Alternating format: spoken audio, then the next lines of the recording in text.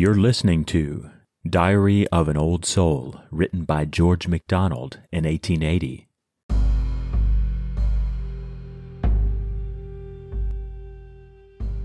Nothing is alien in thy world immense.